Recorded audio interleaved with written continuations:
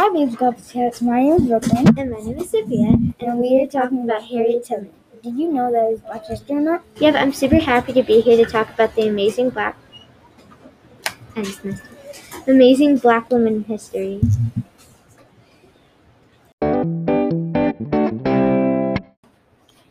So, Brooklyn, how do you describe how Harriet is brave? She used the Underground Railroad to escape freedom, and that's just brave for not getting caught.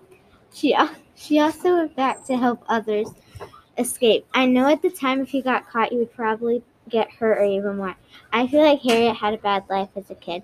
I mean, she had to be a field slave at such a young age. When Harriet was a kid, she probably could not go to the same school as white people, and Black people were not allowed at the same school as white people. I know that must have been hard on Black people when they couldn't have the same rights as others. Hey, Brooklyn, did you know that Harriet's nickname as a kid was Minty? No, I didn't. Did you guys actually know that as a slave you weren't allowed to go to school?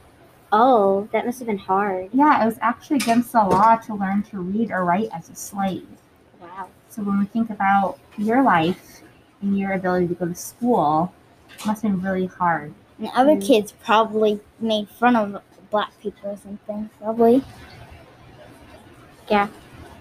Thanks for listening.